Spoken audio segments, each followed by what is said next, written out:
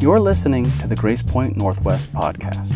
We hope that you will be encouraged and built up in your relationship with Jesus as you hear the preaching and teaching of God's Word. If Grace Point Northwest is not your home church, it is our heart that this podcast will be supplemental and not a substitute to you belonging to a local church in your community. If we can help you get connected to a church in your community, please let us know. Now we hope you enjoy this message from our Sunday gathering.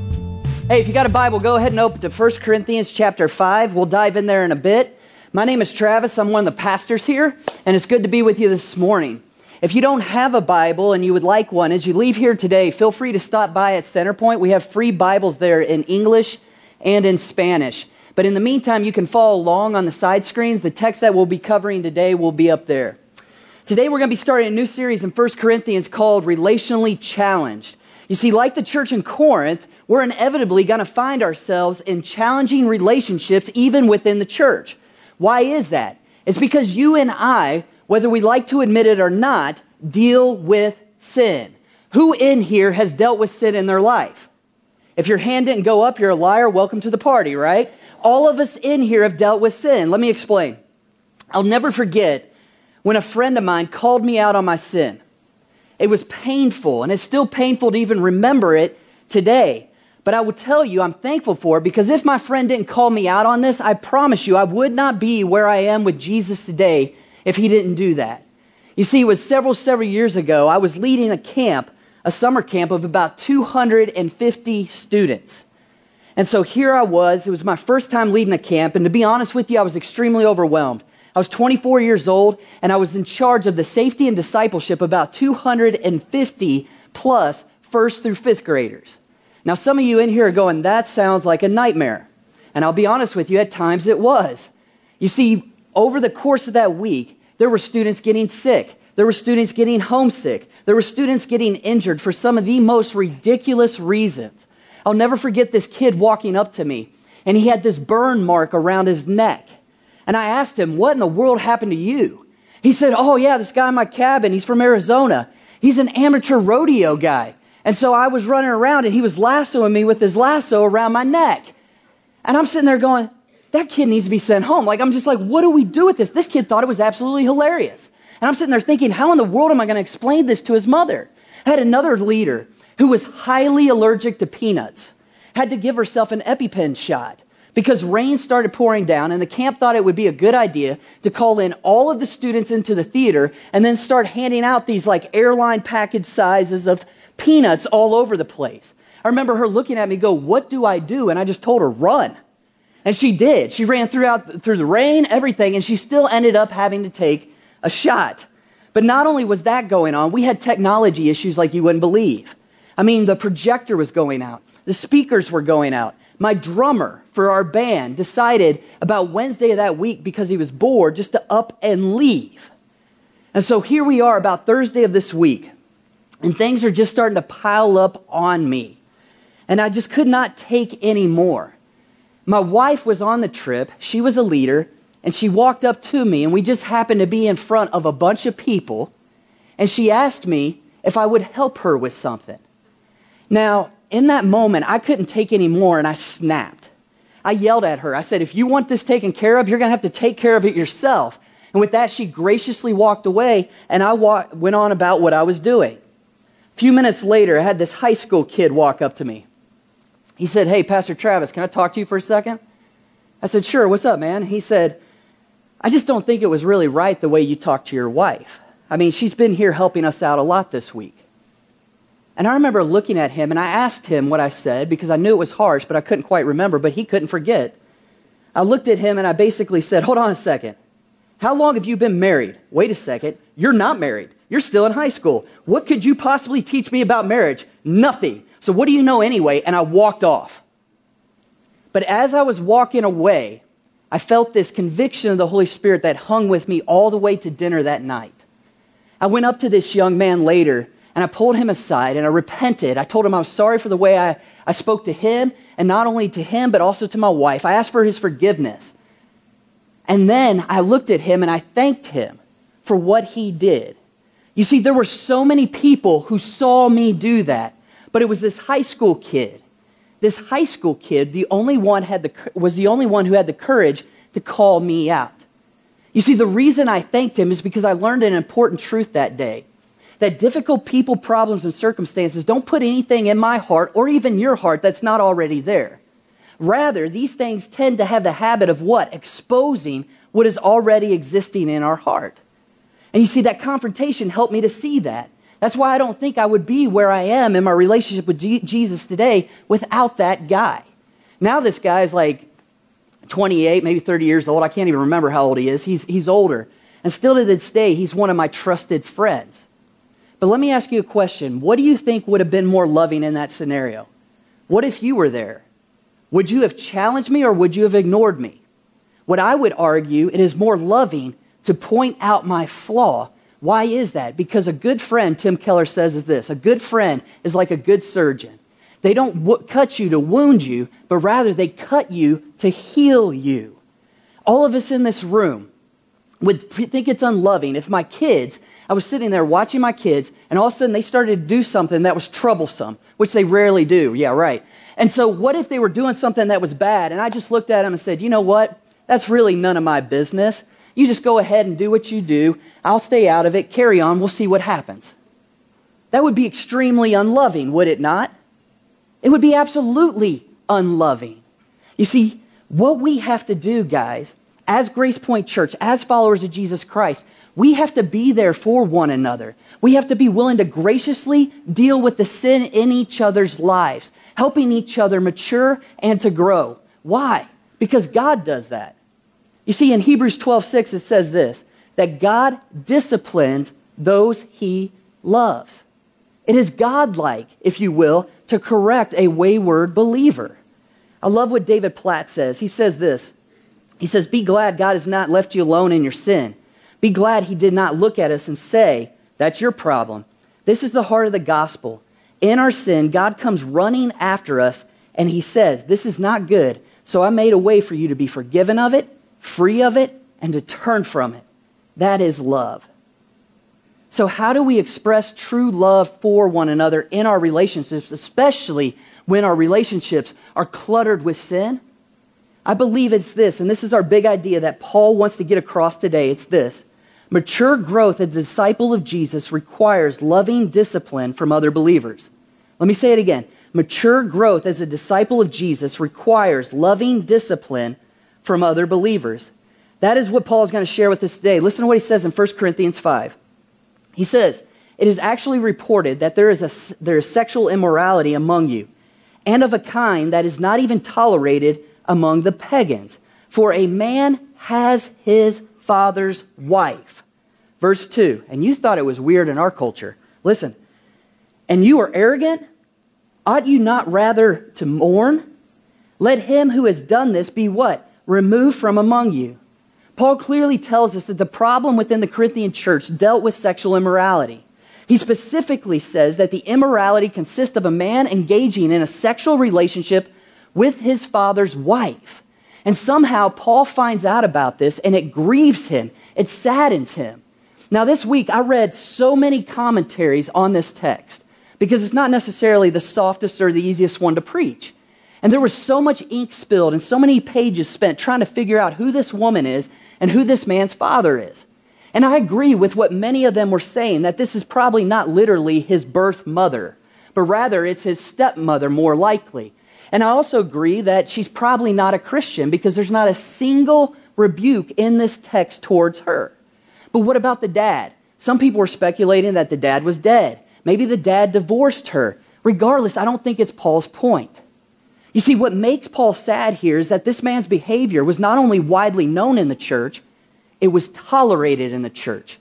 And this absolutely was disgusting to those in Corinth. And that is surprising because the city of Corinth, what we find here is what? Less accepting of this behavior than the church. And the city of Corinth was known to be a very sexually promiscuous culture. Yet this act was not even tolerated there. Within the writings, many of the philosophers, many of the leaders in Corinth publicly were outspoken about how wrong this is. They denounced it. I mean, think about it. If this is wrong in Corinth, how offensive does this have to be? It was so offensive that one scholar said that a relationship between a man, in this culture, between a man and his stepmother was considered incestuous, treated with a sense of outrage and disgust, punishable by deportation to an island. It was highly looked down upon. And instead of the church dealing with it, they're either ignoring it, tolerating it, possibly even celebrating it. But they shouldn't have done this because the scripture is even clear on this. Look what Deuteronomy 27:20 says. Cursed be anyone who lies with his father's wife, because he has uncovered his father's nakedness. And all the people shall say what? Say it. Amen. It shouldn't happen. But you know what's far worse than this man's action? What is far worse than even the city knowing about it is the fact that the church appears indifferent to it and possibly even supportive of it. I mean, Paul is essentially saying to them, are you still so puffed up? Are you still so proud of your spiritual growth? Ought you not mourn? Don't you see what's going on here? How can this be taking place amongst those who claim to be spiritually mature? It can't. Don't you see that you guys are still infants in your faith? Years ago, I was talking with a group of high school kids about a friend of theirs. This friend of theirs was struggling with an addiction to drugs. And as we were talking, these students, just with great pain in their voice, started talking about how this guy's destroying his life. He's hurting himself. You know, they're very concerned about his health. And so I looked at him and I said, let me ask you a question. They said, what's that? I said, which of you have talked to him about it? And I'll never forget this one young man. He was almost indignant. He said, talk to him? Why in the world would we talk to him? He'd be so mad he'd never talk to us again. And I remember looking back at them, and I tried to, as lovingly as I could, just said, what you are telling me is you love the friendship more than that friend. That if you truly love this man, this young man, you wouldn't ignore what he's doing to himself. You would lovingly confront him with it. Paul, in another letter in Galatians 6:1, says this. He says, brothers, if anyone is caught in a transgression, you who are spiritual should what? Restore him with a spirit of gentleness. He says, keep watch over yourself, lest you too be tempted. I mean, think about what Paul says here in this text. He says that this person is a what? A brother. And that's what we are in the church. That the moment you become a Christian, you don't just get brought into a gathering. You don't just get brought into an event on Sunday. But through Jesus Christ, you were brought into a family. Therefore, because of who we are in Jesus, we are brothers and sisters to each other. And Paul says that this brother in this text is what? He's caught. What is he caught in? An unrepentant, willful pattern of sin. The idea I get is like a fish with a hook in its mouth being reeled into a boat. That there's no way that they're unable to get free unless what? Paul says, you who are spiritual, that is, you who are mature believers walking in the Spirit, what do? You can restore him. You engage in that sin with him, not doing it, but rather to pull him out of it. It's almost as if you're taking the hook out of that person's mouth. Think about what Paul's saying here. It is the responsibility of mature Christians to lovingly help restore Christians who are sinning. Why is that? It's because when the church tolerates unrepentant sin, what it shows is they really don't care about three relationships. One, a relationship with God. Two, a relationship with their city and their witness. And then three, a relationship with that person who's caught up in sin. Think about it. Tolerated sin brings dishonor upon who chiefly? God. I ask my kids this all the time at the dinner table when we're doing devotions or at prayers. And we start talking about sin. I said, who is sin chiefly against? God. When they crack each other in the face, who is sin chiefly against? God. You look in Psalm 51, what does David say? He says, against you and you alone, O God, have I what? Sinned. And when you understand the backstory of that repentant psalm, the fact that David basically looked at a woman, decided to take her as his own, do what he wanted with her, found out she got pregnant, and that she was the wife of one of his commanding leaders in his army by the name of Uriah. And so what does he do? He says, well, I got to cover this up. She's pregnant. So he calls Uriah back from the battle and says, here you go. Spend a night with your wife. But he was such an honorable man. He would not dishonor what he was doing. So he stayed outside. And then David goes, I can't cover it up. So what am I going to do? He puts him at the very front of the war so that he dies.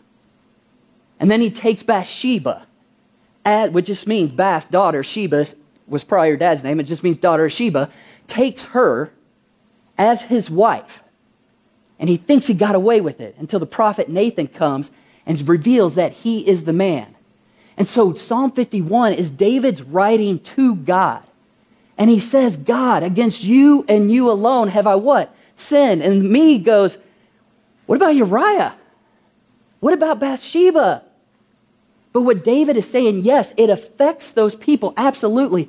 But all sin is chiefly against who? God. It's always against God.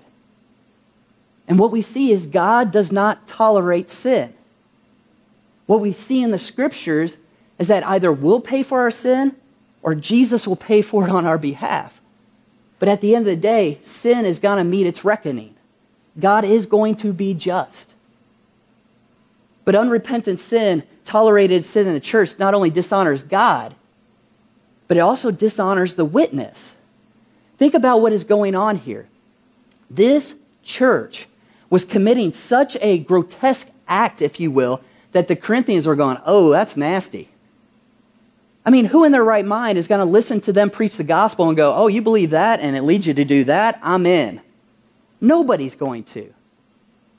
But then the third thing it does is it really does not care for the one who's caught in the sin. Think about it. Here's this man. He is completely oblivious to the severity of what he's doing. Why? Because everybody around him is ignoring it or accepting it. I mean, how unloving would that be? That'd be essentially like a doctor finding out that you have cancer, but is refusing to tell you that. Why? Because they're concerned about how you would react. Paul says this, let him who has done this be removed from among you. And what is our attitude when that happens? It should be mourning. In the Bible, we see there are different metaphors that describe the church. We see the church is described as a bride.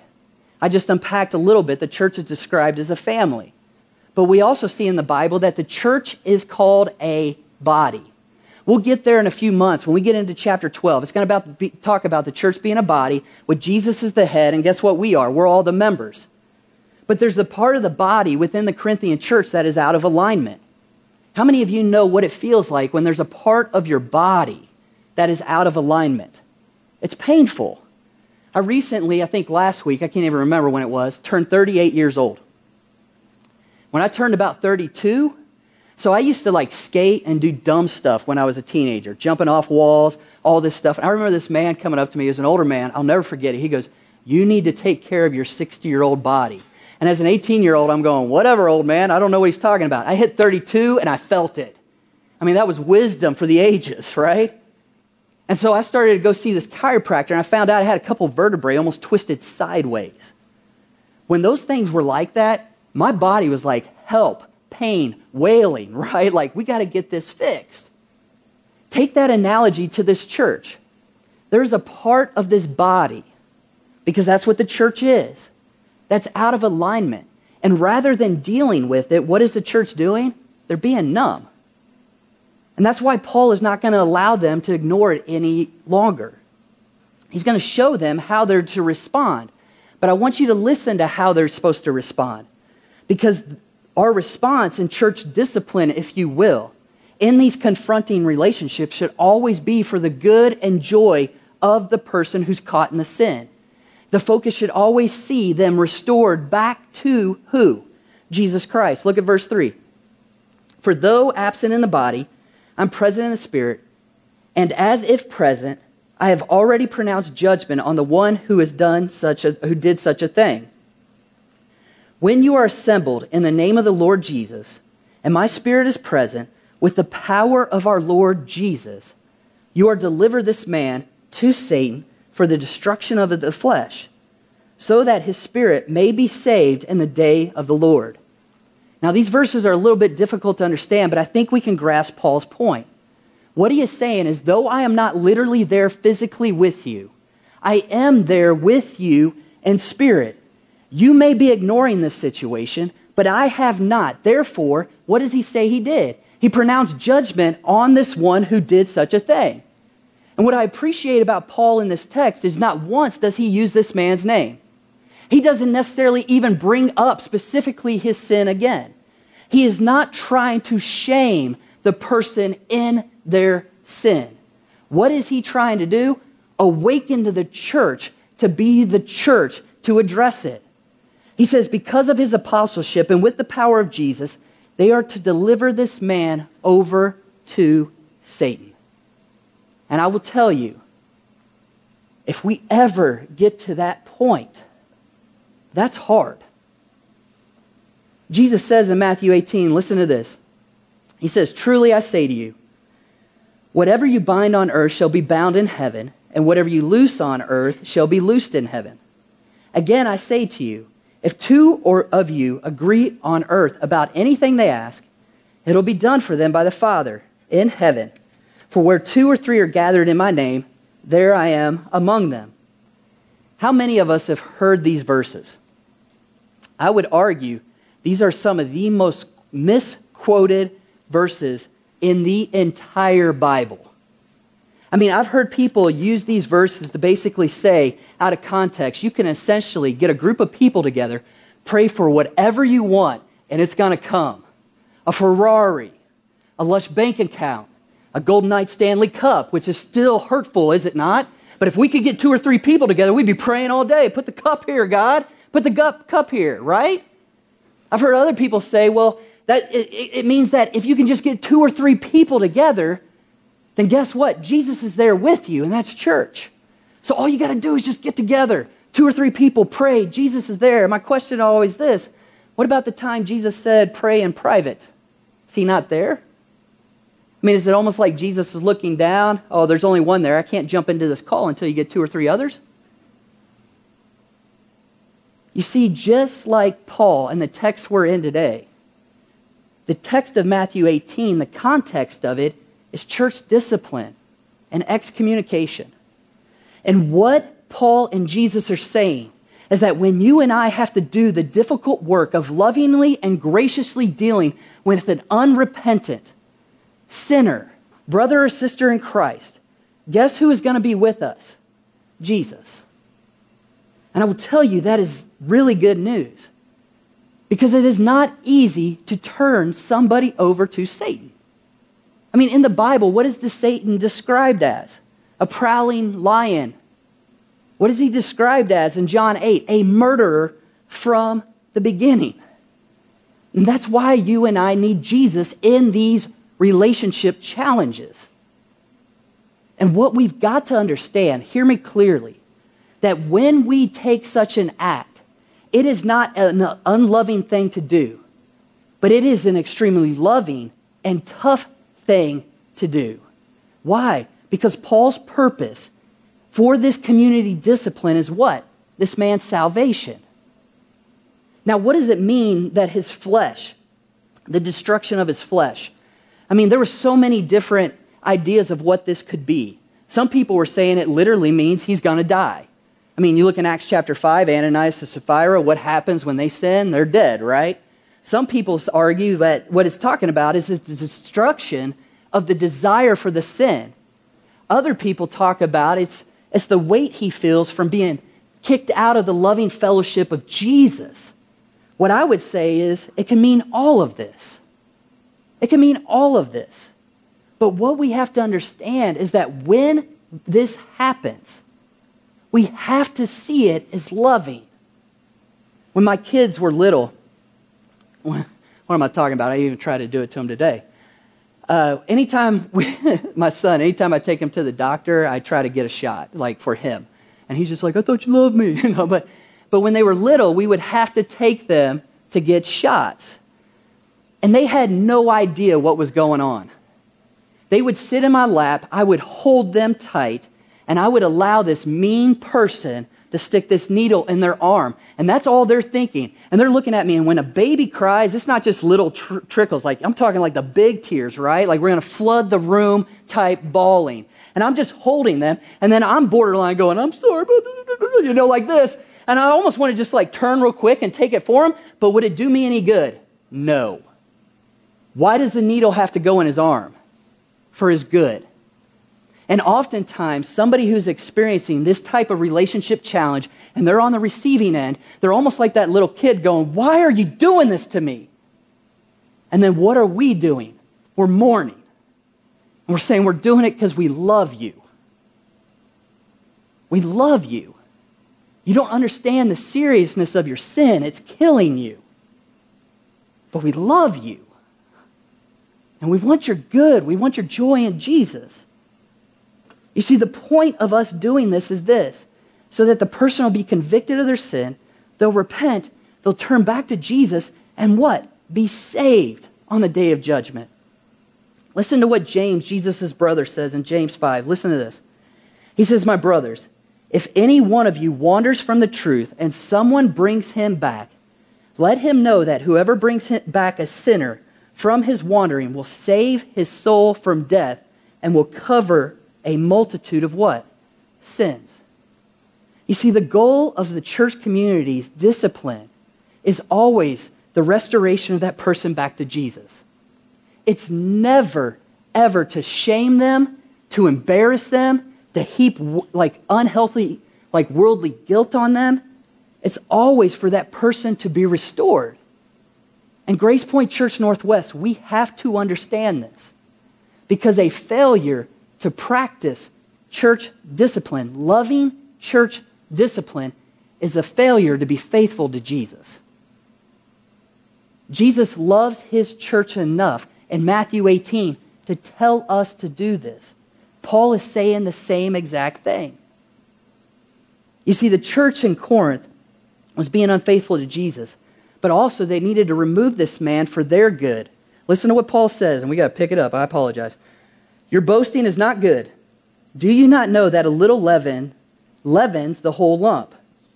It says, cleanse out the old leaven, that you may be a new lump, as you really are unleavened. For Christ, our Passover lamb, has been sacrificed. Let us therefore celebrate the festival, not with the old leaven, the leaven of malice and evil, but with the unleavened bread of sincerity and truth. You see, Paul is greatly concerned for this church, and they don't really understand how sick they are. They're self-confident and they're boasting, and what Paul is saying is, quit boasting, you're sick. He uses an analogy here of the dangerous effects of sin on a community, and he uses this concept called leaven.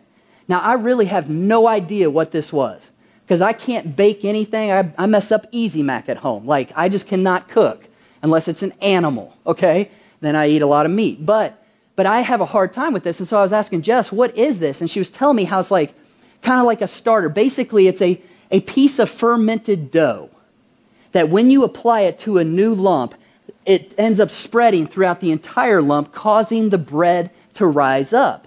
And what would happen in this culture is when they would make bread, if they didn't clean out all of the bowl, there could be pieces of unleavened bread left in there. And what would it do?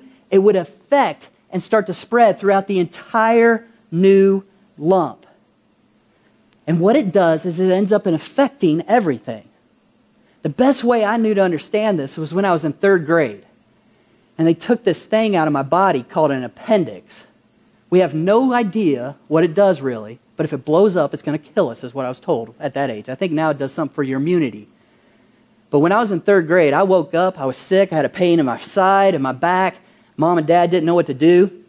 So my dad had the bright idea to take me to the doctor. On the way there, he gave me this big red soda. Some of you are like, what in the world is that? If you're from the South, it's basically a red soft drink. And he said, hey, drink this, it might help. And so I get into the doctor's office. I vividly remember this. The doctor's like poking and stuff. I'm like, oh, it hurts. And he looks at my dad and he goes, he might be faking. And it just couldn't have been more perfect. As soon as he said that, I threw up big red soda all over him, all over the ground, all over the bed. And then he just said, you need to take him to the hospital. That's just what he said. And so I go to the hospital and they start poking and all this stuff. They find out I have an appendicitis. And so I'm sitting there in 3rd grade going, what's that mean? And they go, you're going to have surgery. And I immediately thought I was going to die. I was like, I'm dead. I remember going in the operating room, and I said, goodbye, Mom. And the nurse leaned in all weird and said, no, it's good night. I was like, you're weird. Leave me alone. But what I was told is if they don't take that out, what would happen? It'd get infected, it'd explode, and then what would it do? Go throughout the entire rest of my body. When you take that body analogy of the church and you understand what Paul's saying here with leaven, what's going to happen? It's going to spread throughout all of us. It's going to go everywhere. Paul says you have to cleanse out the old leaven because what are you? You're unleavened. Basically meaning you're saved. Jesus has rescued you. And this is a little bit understand, but I think we can get the concept. He is not telling them to get this person out in order to earn God's grace. He says, what are you? You're unleavened, right? And so since you're unleavened, that's your identity. You're in Jesus. You're set apart for Jesus. Jesus has made you holy. Get rid of the unholiness within you. Your position informs your behavior. You don't do the behavior to get the position. When I got married, I was a bachelor with a capital B. I mean, I tell you, my room was a wreck. I thought clothes were meant to go on the end of the bed, not into the whatever it's called. I still don't know. A basket, right? We had a sink. It was full of dishes, because what were sinks for? Not to wash dishes, but to let dishes what? Soak. Breakfast, an acceptable breakfast for me as a bachelor, ice cream sandwich and a soda. And toilet paper, in my place, went from the bottom up, not the top down, which is a huge no-no. But when I got married, that all changed. Because when I stood on that stage and I said, I do to my wife, and she said, I do to me, my reality changed instantaneously. No longer was I a bachelor, but now I was a what? Husband. What did I do to earn that?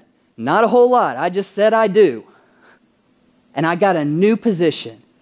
And my position allowed me to progressively grow into the husband I am today. I started to learn, still trying to learn, that clothes go into the basket, not the end of the bed. Dishes, we got these amazing things called dishwashers, right? And they go in. Years ago, just tell you how much I've grown, I will never forget my wife making fun of me. I was sitting in my living room with my brother-in-law, heard this ding. My brother-in-law goes, what was that? I said, I don't know, it just does that from time to time. Jess was walking down the stairs just at the right time. She goes, Travis, it's called the dishwasher. Maybe if you did it every so often, you figure that out. Boom, started doing some dishes, right? So what I'm saying is my position was secure. But it was out of the overflow of that position that it modified my behavior. You see, our identity should inform how we behave. But I don't want us to miss the point here. There's a deeply rooted communal aspect to the church. Paul is talking about this. You cannot get past it.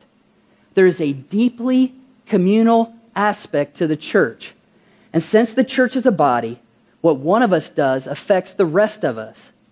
You see, our culture tends to prize autonomy. We say things like it's good as long as it hurts no one else. But that's not true in the church. You see, Paul not only wants to restore this person, he wants to restore this church. And that's why he says, for Christ, our Passover lamb, has been what? Sacrificed. Christ, our Passover lamb, has been sacrificed. What he's talking about here is the Exodus story. Some of us in here have seen the movie The Prince of Egypt. In that story, in the book of Exodus, we see that God sends how many? 10 plagues upon the evil Egyptian Pharaoh, giving him opportunity after opportunity after opportunity to do what? Let Israel go. At that 10th plague, God sends a plague that is going to kill the firstborn child in all of the land. And what is Israel to do to be exempt from that? They take a perfect 1-year-old, unblemished lamb. They sacrifice it. They take the blood of that lamb. They put it on the doorpost so that when the death angel comes through, he passes over their house. And it's after that plague that Pharaoh lets the Israelites go. And they are what? Free. 7 days up to the point of that sacrifice, Israel was commanded to do what? Eat unleavened bread. That means get all the leaven out. What Paul is basically saying to them is this: what the lamb was to the Jews, Jesus is to you. The Passover lamb has already been sacrificed, and he's already raised from the dead. You should have been getting the leaven out. So now, in light of who Jesus is, quit ignoring the sin and deal with it. In verse 8, he says, your old way of life, old leaven, was described by what? Malice and evil. But when you go to that festival, you should be new leaven, unleavened. That is, you should be with sincerity and with truth. And that should guard and guide our gatherings. You see, the word sincere comes from a Latin word. It's a compound word that means without wax. And in the ancient world, dishonest merchants would use wax to hide the defects, such as cracks in their pottery, so that they could sell their merchandise at a higher price. More reputable merchants would hang a sign over their pottery that basically said without wax, to inform customers that their merchandise was genuine. Look what Paul says in 2 Corinthians 4. He says this: but we have this treasure in jars of clay to show that the surpassing power belongs to God and not to us. You see, what you and I are is we're flawed jars of clay. And what do we try to do as flawed jars of clay? We try to paint. We try to cover it up with wax, if you will. But when we do that, we're not really covering anything up. I would argue we're making ourselves more unholy. When I worked at a car dealership in Kentucky, I worked for my dad. And I worked in the body shop. And part of my job was to drive the cars they just fixed in the body shop to the wash bay, detail those cars, make them look like brand new, bring them out, customer takes them home. Not a problem, right? Except for the pressure washer. You see, the pressure washer had a tip on the end that was metal. And there was one day this blue Ford Ranger with Tasmanian devil like mud flaps, which tells you where I'm from. I thought that was cool. I saw it, I drove it into the wash bay, and I was just admiring the car. And all of a sudden, I hear dink, and I went, oh no. I ended up putting a scratch about that big in the fender they just fixed. Now, mind you, this was the third time I had done it. And so Rich comes from the back, and he goes, don't worry. And he pulls out this box of these brushes that look incredible. He's like, these are horsehair brushes. I don't know what they were. But he said, here's what we're going to do. We're going to fill in the crack, then we'll buff it. We'll get it out of here, no problem. So Rich did it, and then he buffed it, the whole deal. It looked pretty good, right? Car sent away. About a week later, I think I am free. I come into work. Guess what was sitting right inside the parking lot? A blue Ford Ranger with Tasmanian devil mud flaps. And what was exposed? A scratch that I put into it. You see, because it wasn't put in there right, it was just like wax. Over time, it started to fall out, and it was exposed. You and I are jars of clay. But what do we have inside of us? Jesus. And what does Jesus do? He melts away all the wax. He exposes the sin in our lives that is death and destruction. And it allows us to be truthful with the pain in our lives so that He could come in and fix it. And the church can help as well.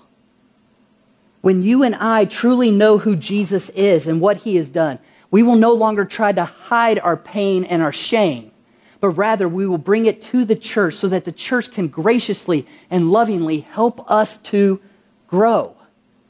That our gatherings should be guided by what?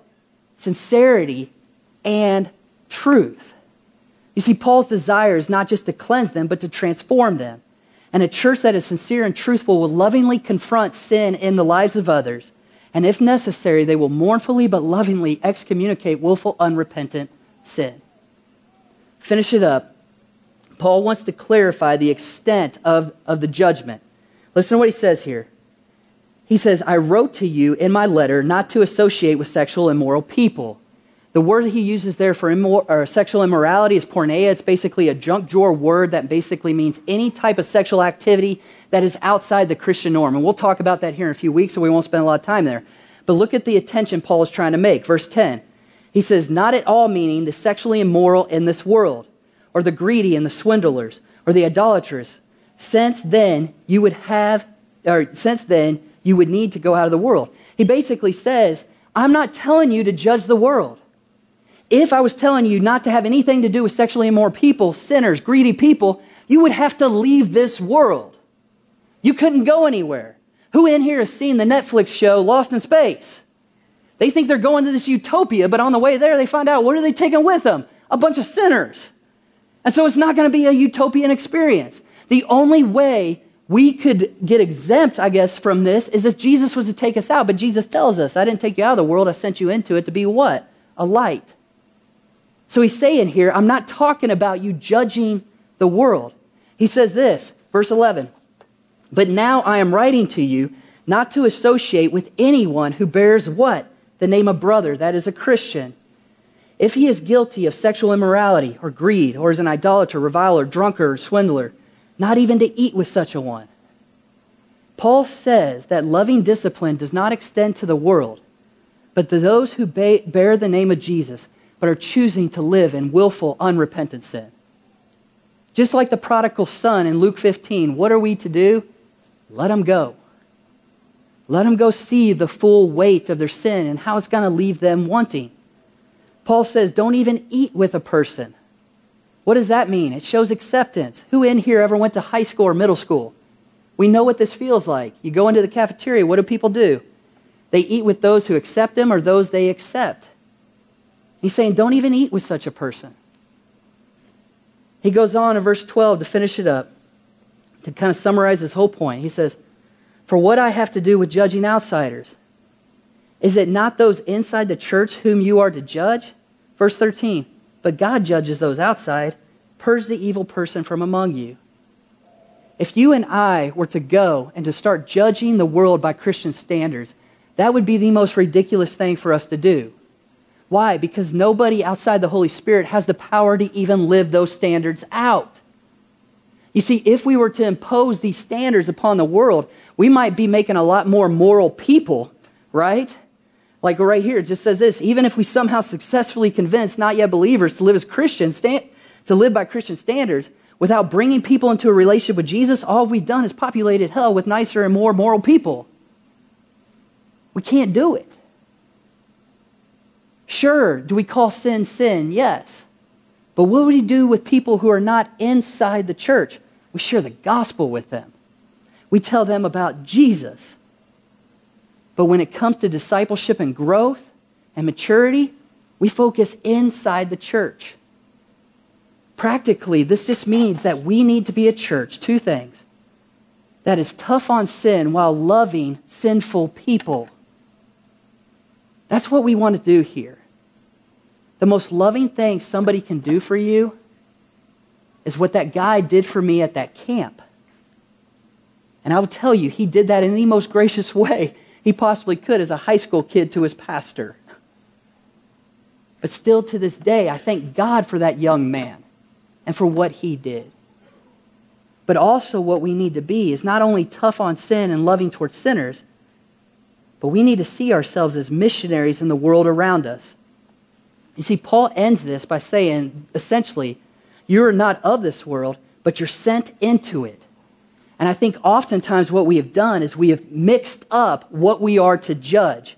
You see, we're so tolerant of things in the church, but we're so intolerant of things outside the church. But what we have to start doing is flipping that around and looking at ourselves and lovingly start to confront one another. You see, we are not a church that is against the world, that goes and runs and hides. We are not a church that is in the world, in which we're not distinct, but we are a church that is for the world. That is, we care for it and we engage it. And part of the way we do that is by being focused on our own holiness. I'll end it with this. Martin Luther says this. I just thought this was fun. He said, the kingdom is to be in the midst of your enemies. And he who will not suffer this does not want to be of the kingdom of Christ. He wants to be among friends, to sit among roses and lilies, not with the bad people, but with the devout people. Oh, you blasphemers and betrayers of Christ, if Christ had done what you were doing, who would ever have been spared? Essentially, who would be a Christian if Christ said, you know what, God? I'm going to stay up in heaven. I don't want to go down there with those people.